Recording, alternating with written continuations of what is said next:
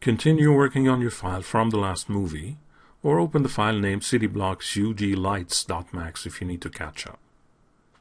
Earlier, you have placed the light pole traffic lights trash can assembly and duplicated it using simple transform commands. You still need to duplicate light poles on their own, not the whole assembly, to have enough poles around the building lots. This time, instead of using simple transform tools like move and rotate, you'll explore a couple of other options. Start with the array tool.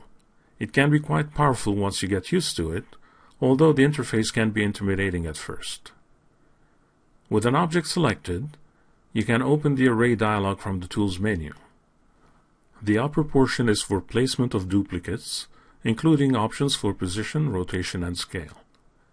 The bottom portion is where you specify the duplicate type and whether the duplicates span in 1, 2, or 3 directions.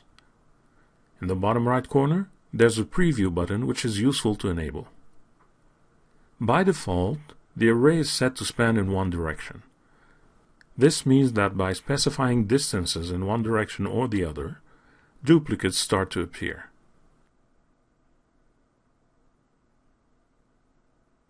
If you want, you can span duplicates in 2 directions simultaneously,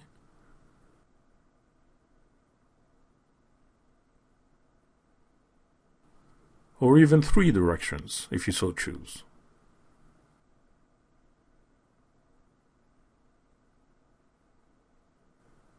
With that in mind, let's see how you can apply this to the light poles. To avoid confusion, you'll array objects in one direction at a time. In the left view, do a cross selection around the leftmost poles, the ones sort of pointing to the left. Make sure only the poles are selected, but not the traffic lights or the trash cans. The use of selection crossing is so that you select all poles on that depth line.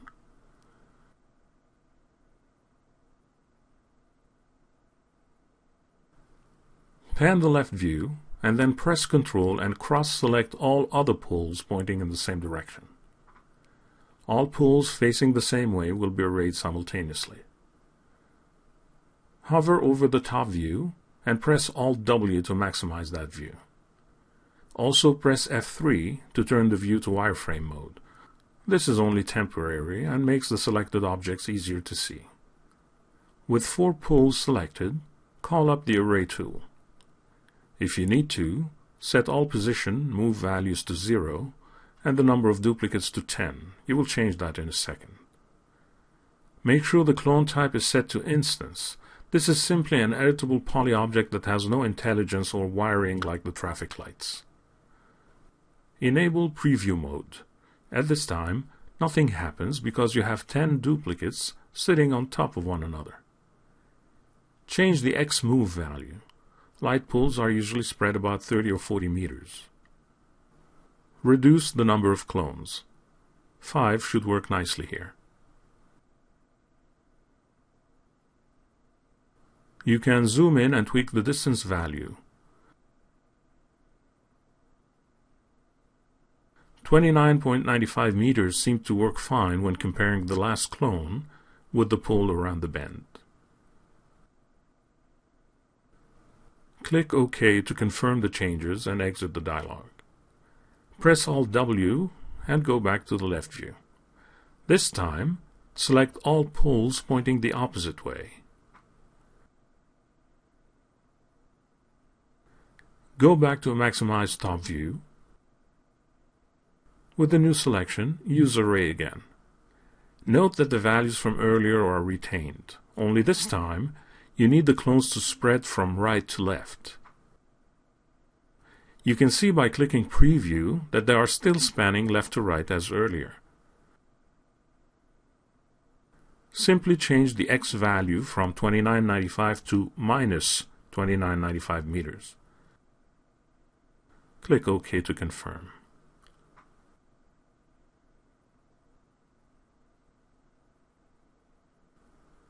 Use the same technique to clone the poles running vertically.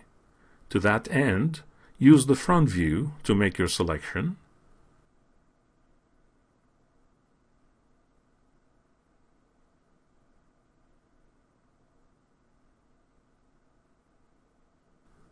but enter the 2995 meter value in the Y position field while zeroing out the X value.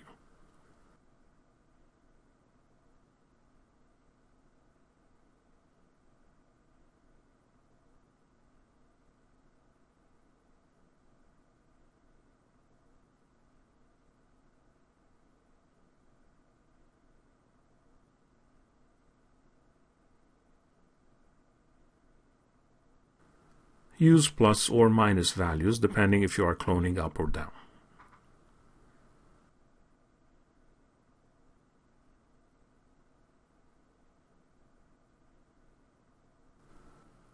You still need to fine-tune positions as some poles may be falling into the middle of a side street. There are a couple here.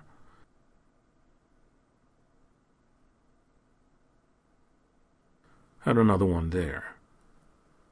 Simply move these objects a bit to one side or another so that they are safely on the sidewalks. For the smaller inner roads, you can certainly use array again, or you can alternatively use the spacing tool. The spacing tool is arguably easier to use, especially with angled roads such as this one. Merge the streetlight object from the Urban Components file.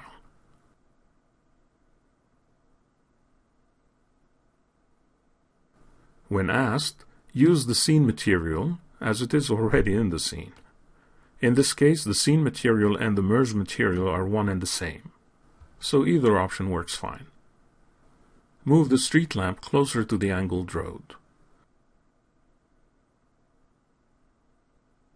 With the lamp selected, choose Tools, Align, Spacing Tool.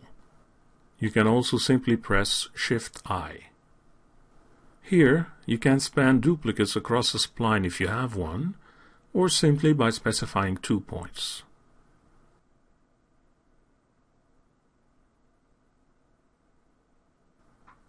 You can then use a variety of placement methods. The default one works well enough as you can specify a number of clones while keeping an eye on the distance between them. You can also enable the follow option so that the clones align with the direction you specified. If you need to adjust the rotation, do it on the master object, 90 degrees in this case. You will temporarily lose the clones in the viewport, but they reappear as soon as you select the spacing tool window again.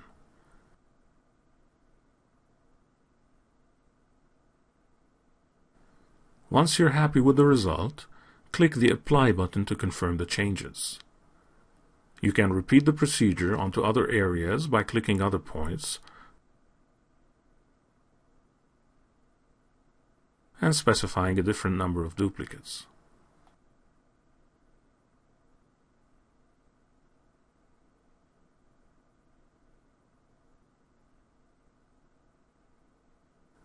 Take a minute to complete the cloning of the streetlights along the inner roads.